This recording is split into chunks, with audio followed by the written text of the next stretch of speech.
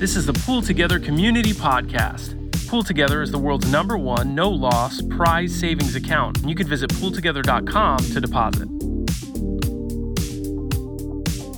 Thanks for listening to the Pool Together Community Podcast. I'm your host, Tim, and we are here today with Brendan, co-founder of Pool Together. Brendan, how are you doing? Tim. Good to be here. Let's be real. We got to admit, the podcast is a little delayed right now. I mean, it's on time for everybody listening asynchronously, but for the Discord, you had to go make some coffee. So tell me about your coffee, Brendan.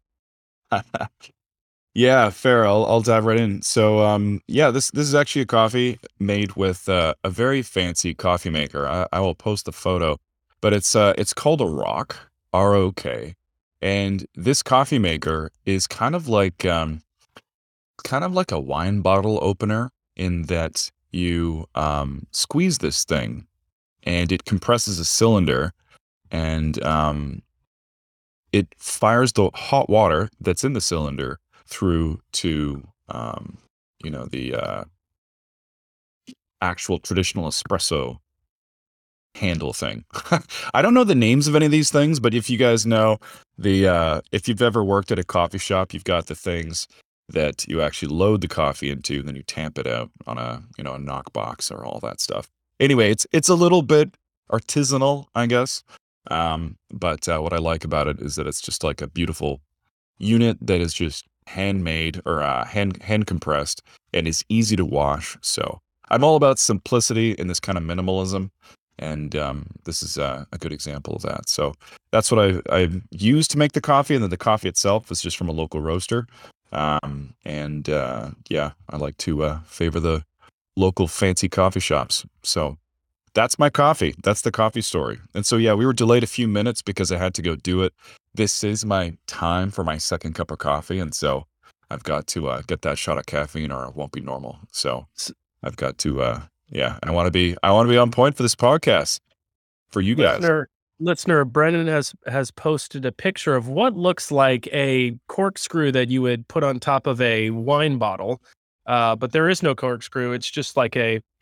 Yeah, I don't even know how this works. But where does the water go, Brendan? So imagine a syringe, except instead of just kind of pushing this thing, it's cranked through with arms that are kind of like a wine bottle cork opener.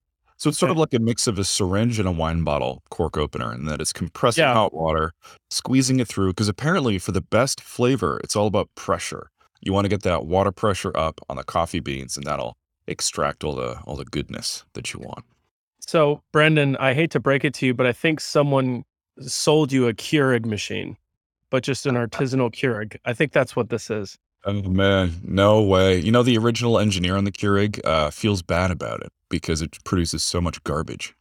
And they say it's recyclable, but who's actually going to clean out all the coffee grains? It's just silly. You're so right. Yeah, I'm a coffee connoisseur myself. And I'm a big fan of the AeroPress, and it seems like a similar vibe to the AeroPress. It is, and I use an AeroPress for camping. That's the best camping coffee maker. And if you don't have a metal filter, get yourself a metal filter for $10. Totally worth it. You won't be producing paper all the time. That's right. But the thing about the metal filter, however, is that you need to get your grind right, because if it's too fine, you're going to get sediment. You'll get like a sludge at the bottom. But if you can do, especially with those hand grinders on your campsite, right? If you can do a French press, like a little bit coarser than sand, if you can get that, then you reduce your sludge. I mean, I've got an espresso metal filter, but that impresses me that you are grinding at the campsite. That is next level. Yeah. If my beans need to be beans up until I'm pouring hot water on them, so that's like, I got to have the manual grinder. My wife wants to punch me in the face, but it's you got to have the coffee, right? It's all about the process. It's all about the art. And Brendan, I'm so glad that you are caffeinated with me today. I've switched recently to cold brew because I get more bang for my buck. And cold brew is an 8-hour process. All right. Are you part of the First Mint community? Do you know what that is? No, please tell me. So they're all about the cold brew. It kind of became a meme for them because they had a cold brew anytime the Top Shot drop happened, and yeah, it just became kind of a meme in the community. And so it's funny to hear you say that as well because yeah, they're all about that. Oh, geez. I need so first mint. Okay, this is going to be a really in-depth and weird podcast description that we're going to create for this episode. What's all the coffee? Yeah. Cool. Well, Brennan, I would love to hear how you got into Pool Together, how you got into crypto, how you came to be in this world. Just your whole story. If you could start from the top and give us all the exciting details. Yeah, for sure. Well, my father's from Ontario, and I'm just kidding. No, you guys want to hear about the actual crypto stuff. So let's dive into that. So, like we were saying before, how you are getting started just by kind of doing things. I did the same thing back in 2018, I think it was.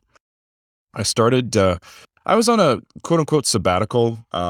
I was working for the startup and it kind of went sour, and so I decided to just do my own thing for a while. And part of that, a big part of that was doing research in two different areas that I was really interested in. One was machine learning.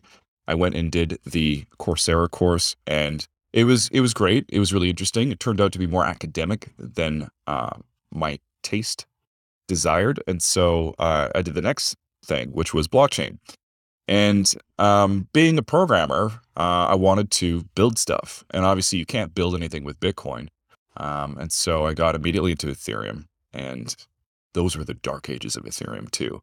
No one remembers how there used to not be any error messages. It would just, the transaction would fail. And it was such rough tooling back in the day, but it was also fascinating. It was like, because blockchain introduces the property of scarcity into the digital world. And so what can you do with that? It's such a unique design space that what I loved about it was that granted blockchain itself is complex, the actual creation of dApps like smart contracts, they're quite simple. They're pretty similar to, it's like writing like a simplified version of C. It's not, there's very little complexity there.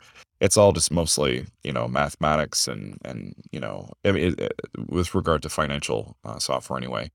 And kind of just assets. And what do those assets represent? That's just what is so interesting. And so, needless to say, I got really interested in and started writing about it. And I wrote a few pieces that dove deep into the internals of several projects like Augur, which was a big one back in the day, and Colony as well, which I think is still around. I think both of those are still around, but perhaps they just never quite made it. But um, and then I basically got a consulting gig because of that, because they saw, oh, hey, this guy knows how to actually use this tech. Let's reach out to him. And at that point, so I started working for them, and I actually roped in an old colleague of mine, a fellow you've spoken with named Chuck, and he and I formed a dev shop, an Ethereum exclusive dev shop called Delta Camp. And we ran that for, I think it was about a year and a half before we met Leighton. And in that time, I had been going to different conferences and really, more than ever, more than any time in my life, had really tried to get into this industry and meet the people behind it because I just found it so fascinating. And you have to keep in mind, back in 2019, it was the bear market. Um, it was still a very young industry. It was still full of ideologues. It was still full of people who were there due to passion, due to this sort of their desire to make the internet free again. And those people are still present, but there are a lot of people just looking to make a quick buck, looking to speculate. There's people looking to just make a bunch of money. And while there's really nothing wrong with that, it kind of begins to lose its edge, sort of the reason to be, which was to become this decentralized tech that was censorship resistant, that was permissionless and open to everyone in the world. And so, projects adhere to that to different degrees. it's difficult to make things totally decentralized, but I think it's something that we should aspire to. And it's one of those things where it's all well and good until the shit hits the fan. And that's when you're like, oh crap, I wish this was more decentralized or censorship resistant or robust or what have you. Um, anyway, so I was doing a lot of networking and getting into the space and ended up hustling enough to get us enough work to basically build Ethereum dApps full time. And so we did that for about a year and a half, and then at ETH Denver in 2019, I met Leighton. Actually, I didn't meet him. So how it was structured back then, and it might still be the case. I haven't been to the most recent one though, 2021, um, or 2022. Basically, the one that just happened. I guess that's 2022. Um, is on the Thursday night. So it's a hackathon. So people get into groups and build a project between Friday and Saturday night. Sunday morning is the submission time, or they get judged and whatnot. On the Thursday night prior, there's a pitch night where the different people can come, different participants can come and pitch their idea to an audience of the mix of developers, designers, business people, blah blah blah, all the participants of the hackathon. They can pitch this idea in the hopes to gather together like-minded people who want to build this thing together. And so um, this was all happening around the time Compound started to blow up. And Compound was a decentralized lending protocol, is a decentralized lending protocol. It hasn't vanished by any means, but it's the OG one. And they were just getting big around the time that ETH Denver happened. And so they were top of mind for a lot of people. And so Leighton's pitch was to build on top of Compound this idea of a no-loss lottery, of a prize-linked savings account. And it sounded like a very simple idea. And I mean, ostensibly it still is, even though it's actually quite complex under the hood. But um, I thought it was such a brilliant idea because it's so simple and it exposes finance to people that in a way that's understandable. It's not like we created a new, liquid futures options protocol or whatever. Like no one knows. Regular human beings don't know what that is. You need to come at them with something a bit simpler than that. That still is fun to play and still has rewards that they can take advantage of. And so the idea really attracted me. And so after he pitched, I walked up to him and said hi, and that was really our first meeting. But I really just wanted to say hi because Chuck and I went in with a pretense of building a sort of if this then that for Ethereum because we saw a need for it, and there's still a need for it. People really haven't nailed that yet, but I'm sure it'll come eventually. We got close with one, but anyway, that's another story. And so Chuck and I went and we paired on this project and we built it. We did quite well. We got top 20 out of 120. We went on stage and did all that stuff, and I was happy with our performance. But at the very end of the weekend, it was a Sunday night, and it was the beers. It was the final beers, kind of after the presentations. And I saw Leighton walking around, and I pulled him in, and I was like, "Hey, how'd it go?" And he said like they got a bounty. They did okay in terms of getting some cash, but the product didn't work in the end. They couldn't quite get it together. And so basically I was like, hey, you know what? We run a dev shop. We can build this for you. And we got along well with Leighton. He's a really nice guy. And so he ended up contracting us to build the first version of this.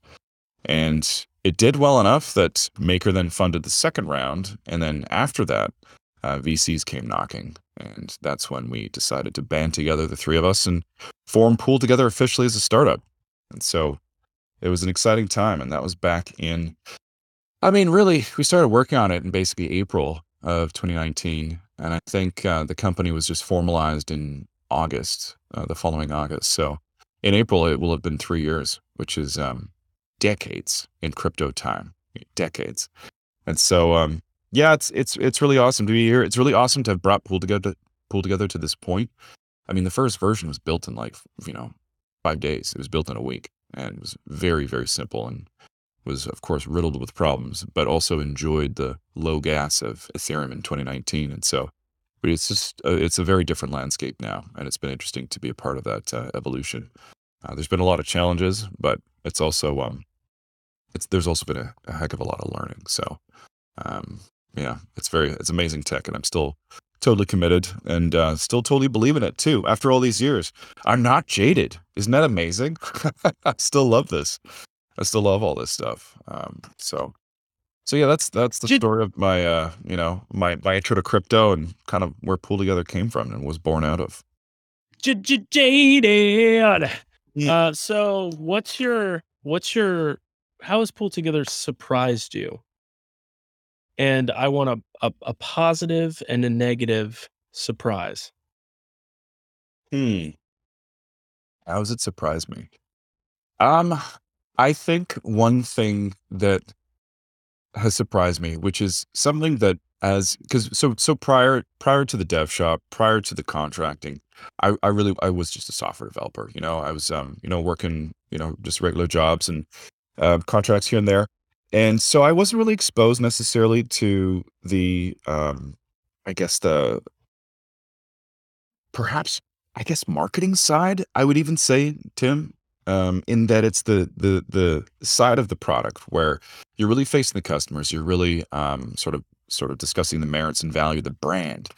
And what's been interesting is one of the things that attracted me about Pull Together was that it really resonated with me in terms of values, in terms of being a safe product, being something that empowers regular people to save money, um, and I think that that has really just been infused in everything we've done. And what think is so cool is that the community sees this and people have leaned into this and they really get it. They really, the communities have risen up and embraced these values that we haven't even explicitly articulated. I think MK, there's a governance post that was posted. I mean, this is months ago at this point, and it's rejuvenated from time to time. But it talked about forming, like not a constitution, but like a set of values that the community embraces. And I think what is so amazing is that that the community it's kind of tacit anyway. We all are sort of behaving within these certain boundaries that we haven't actually explicitly talked about, at least in repetition, but um, it's sort of been born out of just this feeling, this sort of the values in this core product, and I love that. I think, and I've said this up before. Oh yeah, yeah, and Chark is actually going to pursue that as well. I think he's putting the list of values together just to add to that more concretely. But that is something that has really blown me away, and being I mean, outside of all of this, I'm basically cynical in every other facet of my life. And so to see that kind of that wonderful organic kind of system of values emerge from this kind of this core of just safety and social finance, I think is really amazing. I've really loved that about this. And I've said this before and I maintain this, that I love our community. It's a bunch of like really good people, and everyone's super positive. It's not some kind of pump and dump and let's make it, let's risk a ton of money to make it mad. Like it's there's nothing toxic about this community. And I've really really liked that. So I think that's been something I really enjoyed. I think, I mean, in terms of the negatives, I think for me, it's not really negatives. It's more observations. Things like people don't read. This is something that there is a theme that's been pretty consistent through the product, is that we've needed to write less and less text because people don't actually read anything, and we've had users who have like for example, this one fellow that or woman that deposited, I think must have been like $70,000 or something, but had no idea how the system worked. Didn't know that when you if you try to kind of exit prematurely, that you would be have potentially occur an exit fee. And it blew me away that people aren't actually paying that close of attention. That because of course, if I'm moving around any amount of money, I'm going to read the fine print and make sure that I know what's going on. But it's like it's really caused me to think even more so that we are like shepherds, and really we do need to actually take care of these people, these users, because I didn't realize how vulnerable they were to any kind of sharp edges, and that no one's no one's paying attention. So I'd say that's more of an observation, less of a negative. It's more of been a point of learning for me in that this thing has to have nothing but rounded corners. It's like we need to treat some people you need to treat as if they're just going to push all the buttons and be like the classic monkeys that are writing Shakespeare. So um, of course there are plenty of brilliant users as well who actually come at us being like, hey, I think you can optimize your algorithm this way. But it's interesting to see the broad spectrum. That ties in nicely with our episode from the previous week. We interviewed Ivy, who does UX for Coordinate and for Sushi. And she's just, it was really a treasure trove of information on her findings in the space.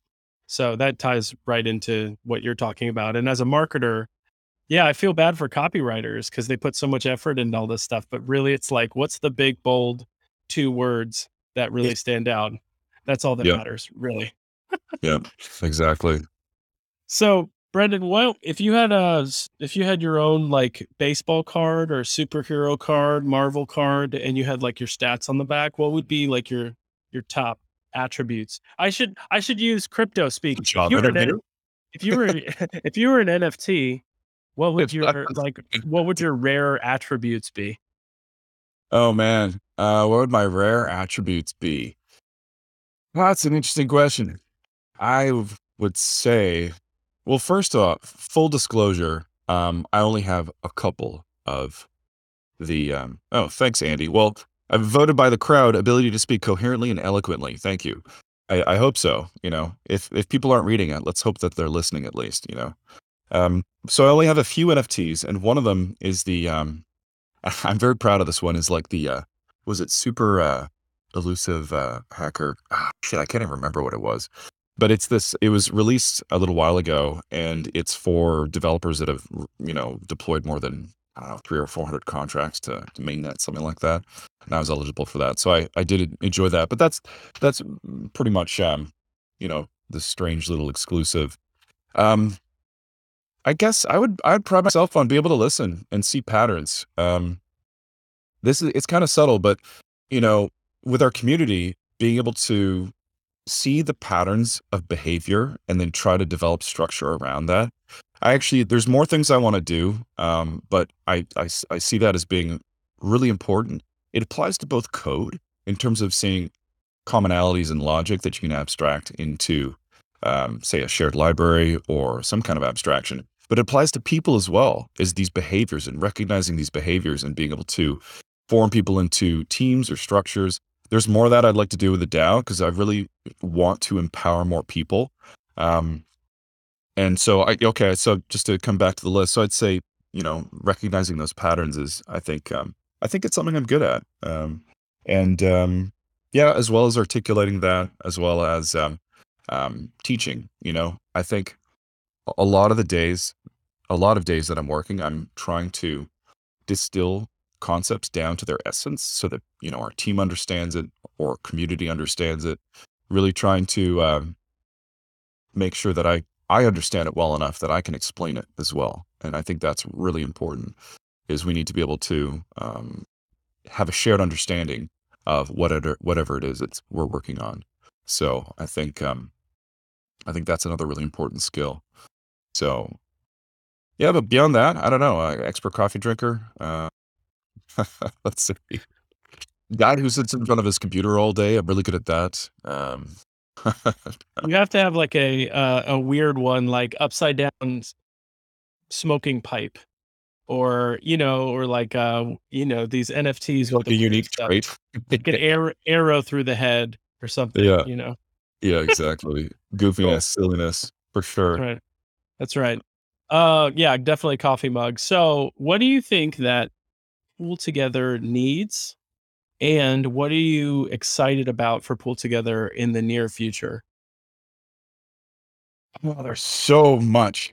There is just so much. So, um, short term or shorter term, I believe that we need to do more with the pool token. Um, we need to make sure that our pool there's so much more we can do with tokenomics to basically grow Pool Together. And then I think a lot of good things will percolate out of growth in terms of traction with users, in terms of the community involvement, in terms of people wanting to contribute, and it's there's we have this pool token that's sitting there that people are quote unquote governing with, but there's so much friction between coming in and be like, okay, how do I affect change? And then actually doing it. It's incredibly opaque. And that's a huge problem to me. I want to create better channels, better funnels through people. I mean, Chark has done a good job starting an onboarding call. We need to go beyond that and actually have like more public roles. I know I see a lot of things in the community, little basically different bounties that need to get done.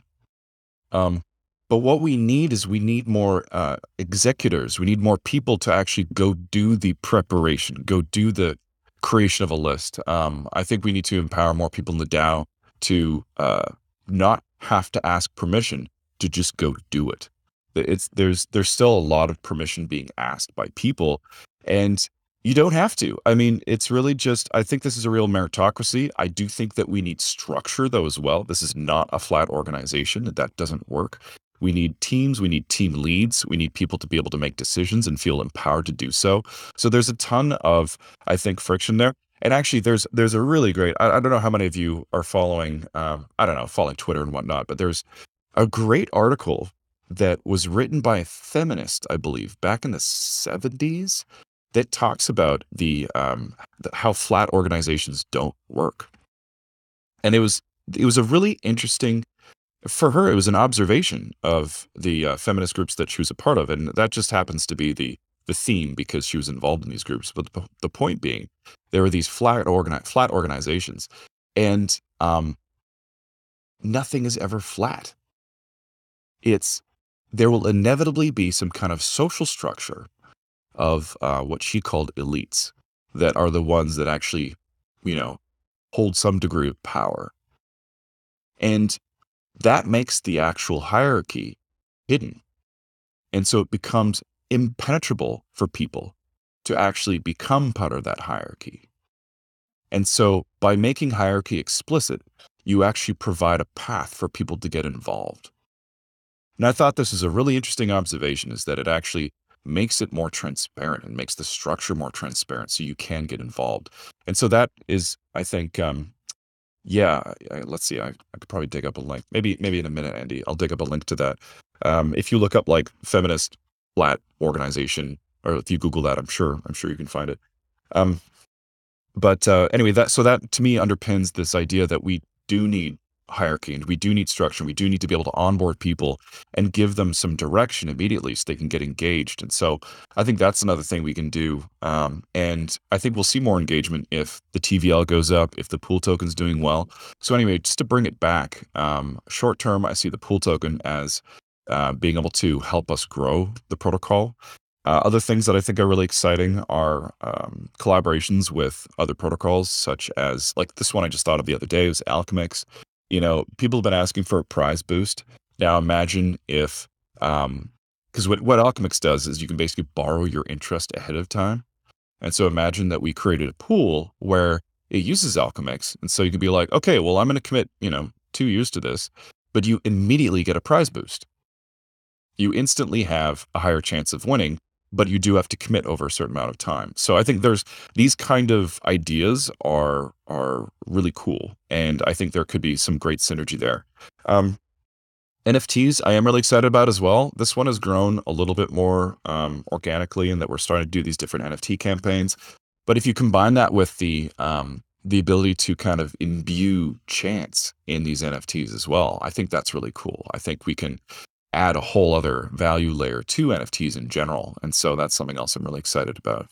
I mean, this is kind of nerdy as well, but I am excited about governance and bringing governance style too. This is, again, coming back to the fact that most people don't really care about decentralization. They're just sort of, it's only when things go bad that's when it's really concerning. It's still very much top of mind for me. We need to, we need to get this governance across all these L2s that we're going to be on. You know, that's essential. We need governance to be able to provide a ton of pool liquidity across these different L2s, like Uni V3 on Polygon, Uni V3 on Optimism. We just need the pool token all over these places. And and we still have certain parameters that need to be controlled by governance. So not everything can be managed by the exec team. The exec team, I honestly visualize them as kind of like bank tellers. Bank tellers only control a limited amount of money for some certain amount of time. They're kind of ferrying money between customers and the bank, and the bank is what really holds the bulk of funds. And so, ideally, we can structure it the same way, and that the exec team is simply has a limited scope and is kind of ferrying funds on the fly. Um, I think that would be an ideal to shoot for, so that we don't create sort of systemic risk in the structure of the protocol with ownership of contracts and ownership of liquidity. Um, I could go off on so many different tangents here. I'm really trying to bring this back. Okay, so short term pool token, community engagement, NFTs. Long term, I'd like us to start building better APIs so that we can connect to neobanks, and we can actually allow PoolTogether to be easily integrated and have a bunch of Web 2.0 APIs. I mean, already in people are already asking for it. Even though I think part of it is a bit of an education piece, is that in that you could just connect to the blockchain. I mean, all the smart contract reference, like API reference online, those are basically all RPC calls to just a regular Ethereum node. But I think people don't really get that. It took me a while. It took me a while to figure out, okay, how do you actually build an app? Like, how does this work? So, and also having some kind of Web2 API where we can kind of aggregate some information and make things simpler, I think is really, really important. So, um, yeah, there's a million things to do, but short term, I'm really thinking about tokenomics. I'm really thinking about TVL.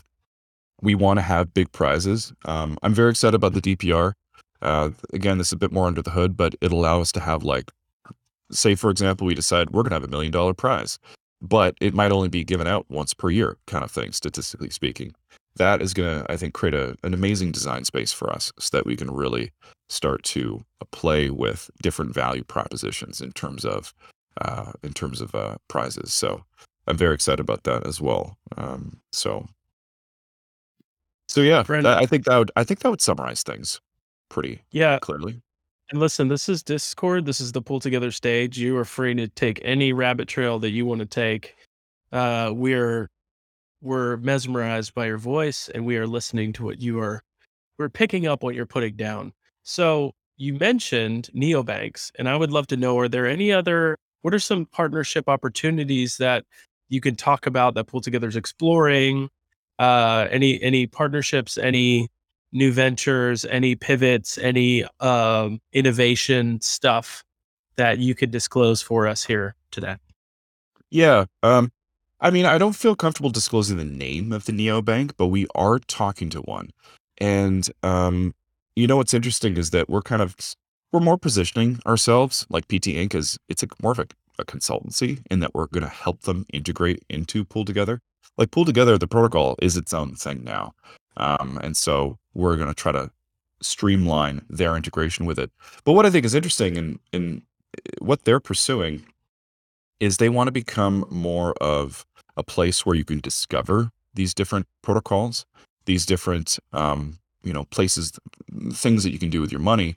And because Pool Together is such a attractive consumer application, consumer product, they are really interested in integrating Pool Together into their community, into their sort of their bot. And so I think that's already evidence that because of its consumer friendliness, I think we're going to see more of that. I think an area that really excites me is more and more we're seeing crypto being integrated into traditional financial products, which was kind of inevitable. This is something that has been the writing's been on the wall now for years about how crypto is going to be a spectrum. On one end, you're going to have the OG, you're going to have the crypto hardcore that's self custody and only deal with protocols that do not KYC and do not do any kind of that are totally permissionless. And on the other end of the spectrum, I mean, already we're seeing this. You can buy through, say, Wealthsimple, Ethereum ETFs, and those are the two ends of the spectrum. As the years progress, we're going to see more and more progression towards the middle, where they'll meet in the middle.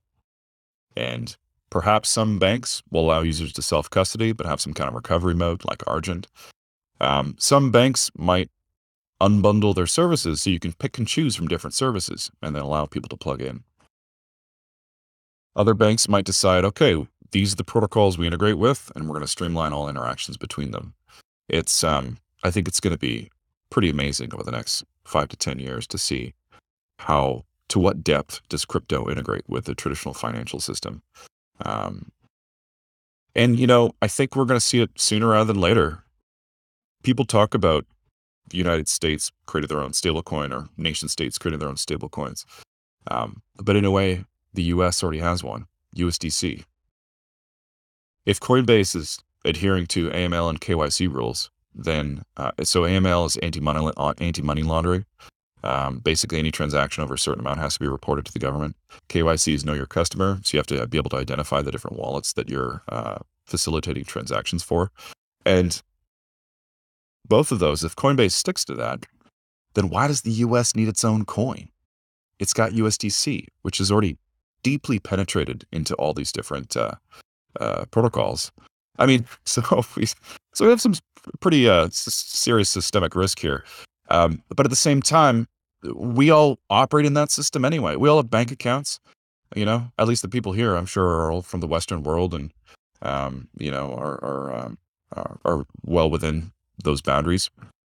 And so crypto will just allow you to have some more freedom. Something I was thinking about this morning. I mean, this is such a basic feature, but I can't do a regular recurring payment to my landlord, who's just a human like me. It's not like some company or something. I still can't do that with my bank. That is unbelievable. That is the most basic thing to say, have a recurring payment to somebody. That's going to be possible in crypto. You're going to be able to do anything you want in crypto. And so, yeah, I think it's really going to just completely upend what we think we should be able to do with our money. It might not look like crazy self-custody wallets to a lot of people. Perhaps it'll just like, hey, this is better banking. And that's fine.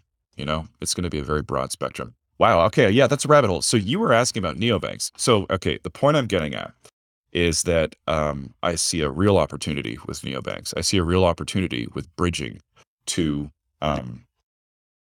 these different financial products or financial institutions that are interested in crypto. And so, PoolTogether supplies this really cool thing out of the box. And if we make it as easy as possible for them to integrate, we're probably going to see more integrations. And if we actually can get institutional money in here, you're going to see tons of money in PoolTogether. I mean, it like the traditional market is so much bigger than crypto. The influx of cash will be massive. So it's a really matter of us we just need to stay afloat. We just need to keep going. We need to survive. And that's actually been, that's been an interesting theme for the past few years as well, as we've been through some really tough times. The first one that comes to mind is the transition from Psi to Dai. That was very difficult for us to do the upgrade and manage the migration. And then with, just working through the bear market as well was really challenging. So it feels like part of this success is just being able to stick around for a long time. We're getting a lot of inbound leads now, like from this neobank, because we're known. People know about PoolTogether. They know about us. And that's still really powerful, this brand that we have. And this wholesome brand that we have that, Chark is going to outline what our values are. And this is a really powerful thing. And I think we've got a really, really great road ahead of us as well. We just need to stick around. We need to build out these different integrations and keep going. Brendan, what do you think PoolTogether's values are? I want to hear your take on. Give me like 3 to 5. Nice. Oh man. Well, That's a good question. We made a whole list when we first started PoolTogether, and I would be so curious to hear from the community how that's changed. But I would say, number one, our number one value is no loss. We want to protect our users. We want to make sure that everyone's taken care of. No one, no one loses. I think that's part of the attraction. This is the first way in which we are nothing but rounded corners, soft edges where no one can hurt themselves. Um, Another value I would say would be fun. We want to have fun. And that's something that's kind of underpinned a lot of what we've done.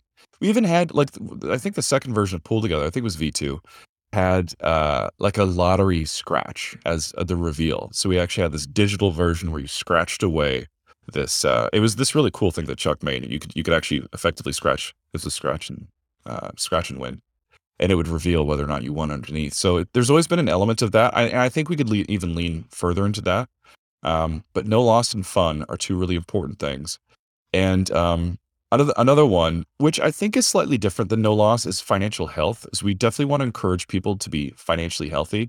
And I think this is one reason why we've really stuck with stable coins. There has been some serious interest in non-stable coins, such as Olympus and more recently Klima, I think, has approached us. Um, but with stables, at least we can make sure that the regular Joes who are just buying this token called USDC and then depositing it, that they'll be protected to at least some degree by virtue of having a stable coin. In terms of other values, those are the top ones that come to mind. But in terms of our community, in terms of our day to day, um, something that we established long ago in the Discord was being kind, being kind to other people, and having really a healthy discourse where there's no attacks, there's no personal attacks. There's in fact, I'd say there's even fairly little cursing. There's not even any cursing. I mean, we might all curse like sailors in our offices, but when it comes to Discord, it's um, very approachable. We want to make this as approachable to anyone as possible. There might be kids in here. There could be all sorts of minority groups. We want to make sure that we reach as many people as possible. And so that's been really important in terms of, our day-to-day discourse. I would also say that we're a meritocracy. I think, you know, yes, there is some hierarchy, but we're also willing to explore different ideas. Like everyone has a voice here, and we're always no one's going to get shouted down or ignored. Well, unless they're unless it's a totally crazy idea. But the point is that we really, I think, listen to each other and really could try to discuss things. And I think that's another really important value to have. I'm not sure if I could articulate that in a single word, but that's just kind of kind of a vibe I get from our community.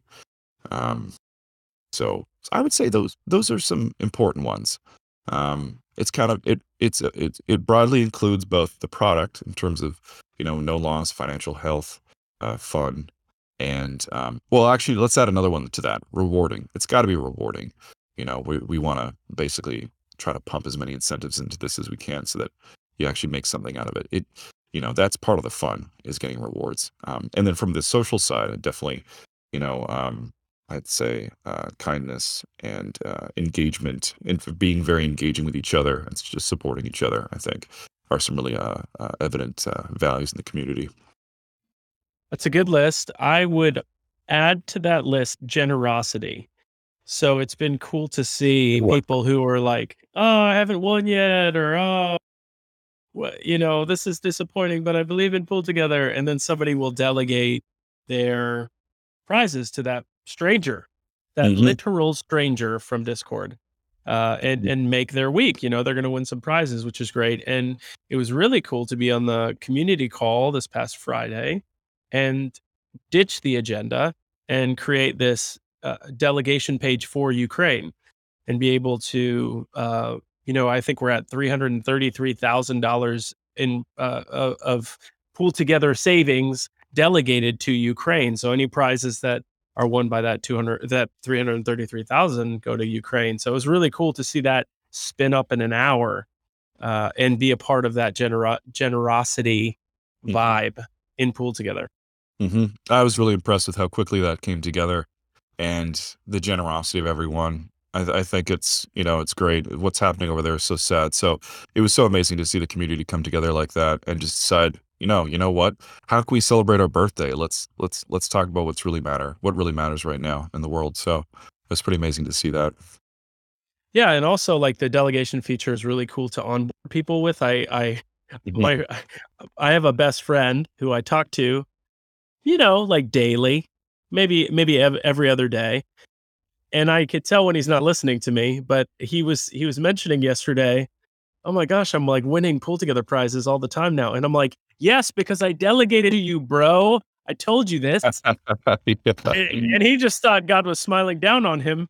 And no, his bro was delegating, but he doesn't listen to me. It's fine. So I took that delegation away and I gave it to Ukraine. That's great. Yeah, it's so cool. This is such an interesting feature. I'm very excited to see how it gets used as a Lego piece because, it's there's you can delegate without losing anything. It's totally um um it's free. It just feels like you're just giving away this free chance. Then people start collecting those prizes. It's so cool. Yeah, I'm very excited about that and that multi delegator. Yes, Tiark, it's coming. It's coming very soon. So I think today just a quick update. Today the audit mitigations are going to be completed, and the work has already started on the front end. We're going to have a nice, beautiful front end so that people can easily delegate portions of their tickets to different people. And yeah, it's going to be great. And also, what's cool is that the contract will be able to serve as a ticket staking contract. And so if we do decide to have, you know, uh, some kind of APR, then it'll be easy to build it out. So that's pretty cool too. What did you just say? You said, oh, yes, that should be added to the values of Pull Together. You have to have a beautiful front end. Yeah, Add that to the it's values. always Yeah. been a great experience. It really has. Got, props to the front end team. Chuck and Dylan have been really polishing that thing to make it just buttery smooth and pretty much bug free. I mean, the odd one does pop up, but it's yeah, that it's a great experience. Okay, Brendan, we're gonna wrap this up soon, but I want to hear your predictions for 2022 in the whole crypto space, all of Web3, metaverse, DAOs, tokens, governance, all of it. What are you most excited about in 2022? What's that juicy alpha that we need to be looking out for? That's so looking to make a buck, I guess. I would say we're going to see more institutional adoption of crypto finance. That's something I'm obviously, talking about it before. I'm really excited about because it's just more and more accepted. I mean, we're looking at like Ukraine is receiving donations in crypto. Crypto now is top of people's minds because, people perceive it as an exit for Russia or as like another way that Russia can actually move funds in and out. So I think, and whether that's good or bad, it's the important thing is that it's top of mind and people are really taking it seriously. I know I've had some friends and my mother that have gotten into ETH, and so there's still so many more people that are wanting to get involved, and so and again, like these neobank integrations are going to happen. They're it's the ball is rolling on that. We're even seeing, and again, for better or for worse, Aave now has permission pools, and I think Aave had the first institution deposit recently, and that's just showcasing how TradFi is getting involved in finance, in decentralized finance. So that's going to continue to get bigger and bigger and bigger. So I'm really excited to see where that goes. And then with the NFT space, so NFTs are getting more interesting to me. I'm not so big on the PFPs and the art. I think it's cute, it's cool. There are some interesting projects out there that allow you to morph your NFT, and they're actually adding some utility to it. Um, but what I'm excited about is to see where NFTs are actually where they begin to be bridged with real world assets, and where they actually uh, are imbued with some serious utility. Whether it's music NFTs, which I still need to dig into, but I've heard great things about Sound XYZ. And in terms of the art, the NFT art is interesting too because you can actually license them, and some of them do include licensing. So if you have a Bored Ape, you can go print 1,000 T-shirts and sell them. So that is pretty cool too. And so I'm really excited to see how NFTs sort of blossom into something more than just speculative art, because that to me is really shallow and kind of, I'm not terribly interested in that. But and yet NFTs at their core are just, it's just the fact that you own this ID. It's literally a number. That number could be associated with art, could be associated with, say, a house. It could mean anything. And so I think there's still so much design space there to see what happens. So, I think those are my two things. One, institutional involvement in finance, decentralized finance, and two, the continued evolution of NFTs. I mean, I feel like anybody would say that, though. I think that's pretty evident, self-evident, in that NFTs are continuing to evolve. But I guess, wait, no, one more space. And I would say, in terms of uh, DAO organizations, I think there's been this huge Cambrian explosion of DAOs, and I think a lot of them will die. A lot of them will fail. I think it's really easy to create one. It's very difficult to run one successfully. And it's been an interesting challenge for us trying to figure out how to structure the organization and really empower people.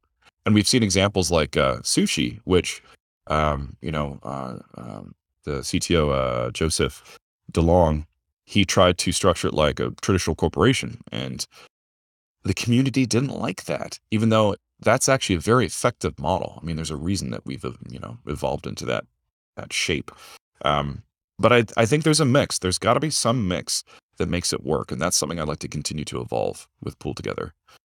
Because on one hand, yes, it's important to have different team leads, different leaders in some rights, but it is also important to make sure that people feel like they can contribute and become part of that structure. So again, that it comes back to having a transparent hierarchy. It's having a very transparent sort of way things are structured, and then make sure that we have the token holders, the DAO, be able to act as a arbiter, act as a backstop. If somebody goes rogue and they're at the top, hey, no problem. They can be removed, or the whatever the problem is can be mitigated. So I'm very curious to see the evolution of DAO structures and hierarchy, because there's a lot more to be done there. So yeah, three things. That's what I'd say: DeFi, institutional, NFT evolution, and DAO hierarchy and evolution. It's going to be a good year. Love that. Love that. Well, Brendan, we're going to wrap up here, but I want you to have the final word. Is there anything else about this on the podcast, but we haven't gotten to yet? I mean, there's things I want to talk about, but there's some things I need to sort out with the team first. We are hammering on a tokenomics idea, but it is not quite ready for prime time yet. We're just going to try to polish it as much as possible beforehand, and it might actually still have one or two iterations. So that's something I'm really excited about. But otherwise, Tim, I'm pretty transparent. If I've got an idea, I do tend to talk about it. So it'll be in either Discord or Discourse, and I'm pretty upfront about that. But I've just had a really great time talking to you. It's been really nice, having the community on board as well. I see MK is here too, which is great. We haven't seen him in a while, so it's good to have him back, as well as all our traditional, members. So it's been really great seeing everybody pipe up in the chat. And yeah, I'm happy to talk again. I mean, I will be on the community call this Friday, so I'm also happy to bounce ideas around then, or answer questions or anything. But it's been really great chatting. It's been a really good time. Thanks for your time, Brendan. This has been the PoolTogether Community Podcast. None of this is financial advice. Thanks for listening. And as always, the real action is in the Discord. So join us in the Discord, deposit in PoolTogether.com. Thanks for listening.